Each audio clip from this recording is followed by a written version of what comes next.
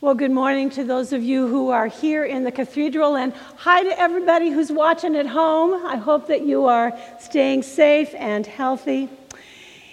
It's been quite a week, hasn't it? Filled with uncertainty. This whole COVID-19, the stock market, the schools and the businesses closing, what to do about childcare. What changes need to be made to keep people safe and healthy? And how do we predict what's going to happen next? Lots and lots of uncertainty. Oh, and yes, there was Tom and I's trip to our favorite Costco on Friday, where it looked like the day before Thanksgiving times 10. What a stupid thing to do. And the questions, they go on and on and on. I must confess, it's been hard for me to concentrate. And I said to Nathan over the weekend that my mind just keeps wandering from here to here to here, and I wasn't sure there was even going to be a sermon this morning. And I do have to confess, I'm still unsure about where the Spirit will lead us, you and I, on this unconventional morning. I want to invite you for just a few moments to put aside, if you're able, all those questions, all those concerns, all those challenges, and I know they are many, and just to be present to God.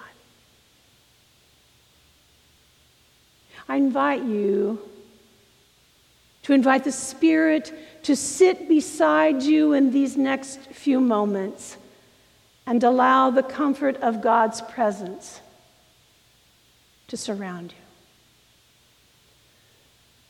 Come, Holy Spirit, come.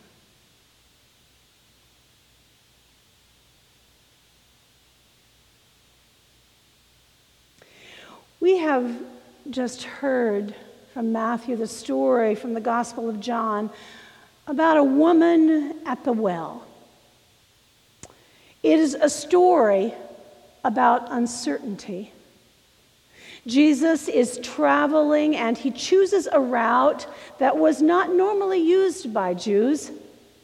Jesus and his disciples have left Judea and they are headed to Galilee. And I imagine that Jesus' disciples may have been a bit unsure about his traveling decision, though our scripture doesn't refer to it.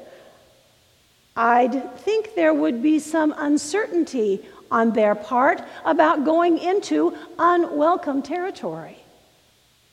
Yet, going through Samaria was the most direct route to Judea. And his disciples had been where they had been and were headed to Jerusalem. And just outside the town of Sychar, at the crossroads, there was a famous landmark. It was Jacob's well. Jesus was hot and tired from the journey, and he takes a break near the well. It's noontime, and he figured no one else will be coming to the well in the heat of the day. His disciples have gone into town to buy food, and Jesus sat quietly in solitude in the shade of a tree. Unexpectedly, his privacy is interrupted when a woman comes to draw water, as she too thinks no one will certainly be at the well in the heat of the day. She doesn't see him at first until he steps out from the shadow of the tree and he asks her for a drink. Surprised and uncertain about this stranger, she's shocked by his request. She reminds him, as though he doesn't already know it, that he is a Jew, she is a Samaritan, and that it is not proper for them to be talking. Centuries of hatred had festered between the two peoples. Samaritans, according to Jewish law and custom, were outcasts. To be in contact with a Samaritan would render a Jew unclean. And to have a conversation in public with a woman, particularly a Samaritan, was unheard of. But here's Jesus. Here's Jesus, a Jewish rabbi, breaking all of the rules of convention and initiating a conversation with a woman. And he offers her a riddle. If you knew the gift of God and who it is that asks you for a drink, you would have asked him, and he would have given you living water. What a ridiculous comment, she must have thought. You can't give me any water. You don't have a bucket. It's not possible. The woman, thinking only of the reality before her, wonders, if this man doesn't have a bucket, then where is this living water coming from? Disbelieving him, challenging him, she asks him if he thinks he's better than Jacob, who dug the well originally and who drank and nourished his flocks from it. But you see, it's not Jacob's well that Jesus is talking about. If one drinks from Jacob's well, they'll be thirsty again. But whoever drinks from the well of God, whoever drinks of the living water, will never thirst. Not only will they not be thirsty, but the water will come and it will be this constant fountain of flowing and swelling up within them. It would be a fountain of eternal life flowing.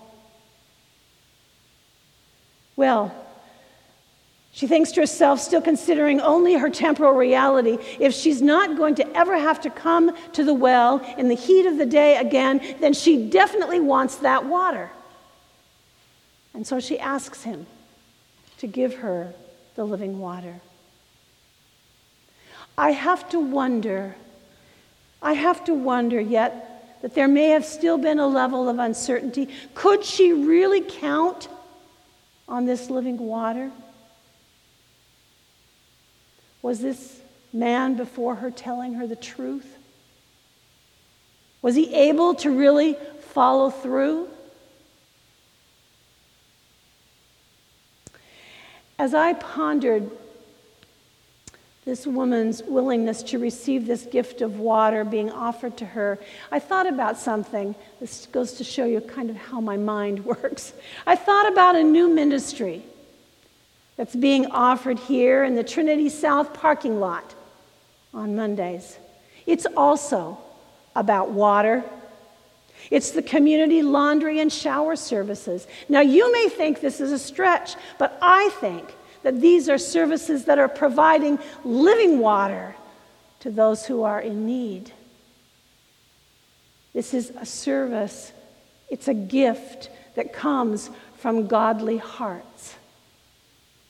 And just as Jesus did with the Samaritan woman, even knowing everything he knew about her, he offers her this living water simply for the taking. And you see, that's what this Trinity Cathedral is doing when we offer this service of laundry and shower services. It's living water from our understanding and our desire to serve all God's people. The story with the Samaritan woman, who, by the way, as you'll notice, goes unnamed, goes on with a theological discussion with Jesus about worship. And the woman ultimately sets down her water jar and goes back to the village, proclaiming the good news about the one who had told her about everything she had done. And members of her Samaritan community believed her story, and they invited Jesus to come and stay with them, which he did. Their encounter with Jesus confirms what the Samaritan woman had told them, and they come to know Jesus as Savior of the world. They came to know Jesus as the living water. Jesus was the well to which they could go, and their thirst would be quenched. The fountain of living water came as they took Jesus into their hearts, and his love was the well from which they could always, always, always draw. A few years ago, I was in a grocery store in search for some bottled water to use in a class. And I stood in front of the shelf trying to decide which of these array of bottled waters I was going to purchase. I spent some time taking each one off the shelf and reading the ingredients and reading where they came from and looking out to see how much they cost. Finally, I got really frustrated, so I just grabbed a whole bunch of different ones, put them in my cart, and headed to the front. Put the bottles on the belt, and as they came to the checker, she said to me, "Now, what in the world are you going to do with all these different bottles of water?" And I told her that I was an Episcopal priest and that I was going to use the water as a demonstration for a class. I asked her if she knew that there were 10 to 15 different companies of bottled water on their shelf. And she said no. "But," she said, "I do know that some bottled water tastes better than others." "I guess," she went on, "I guess it must be the source of the water that makes a difference." Little did she know that was precisely the intent of my class. It is the source of the water that makes a difference. It is Jesus' love and compassion for someone with whom he should have never come in contact that changes a life. It changes the lives of her people too.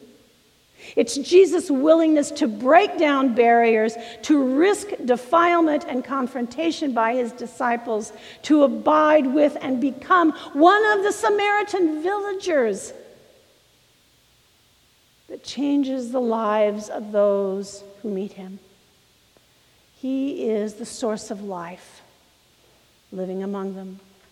It is the source of the water that causes the woman to become the first witness, the first evangelist. It is the depth of his tenderness and wisdom that inspires the woman to spread the good news of Jesus. My fellow Trinitarians, wherever you may be, Jesus offers us today the same living water, the same tenderness, the same forgiveness, the same mercy, the same wisdom, the same love, and the same courage. Holy courage to live into and through a time of uncertainty. We have the well of Jesus' compassion to help us know how to be of assistance to those who are in need.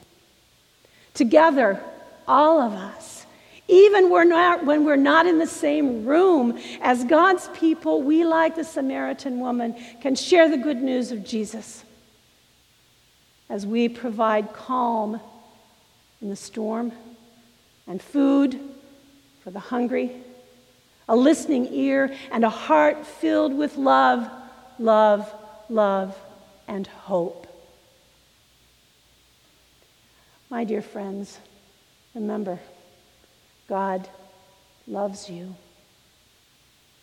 God loves you. And God is here for you. And with God's help and the support of one another, we shall face all the uncertainties of life together. As I close, I share with you the prayer from the Episcopal Relief and Development. Let us pray. God of the present moment, God who in Jesus stills the storm and soothes the frantic heart, bring hope and courage to all who wait or work in uncertainty. Bring hope that you will make them the equal of whatever lies ahead. Bring them courage to endure what cannot be avoided. For your will is health and wholeness. You are God, and we need you. This we pray in Christ our Lord. Amen.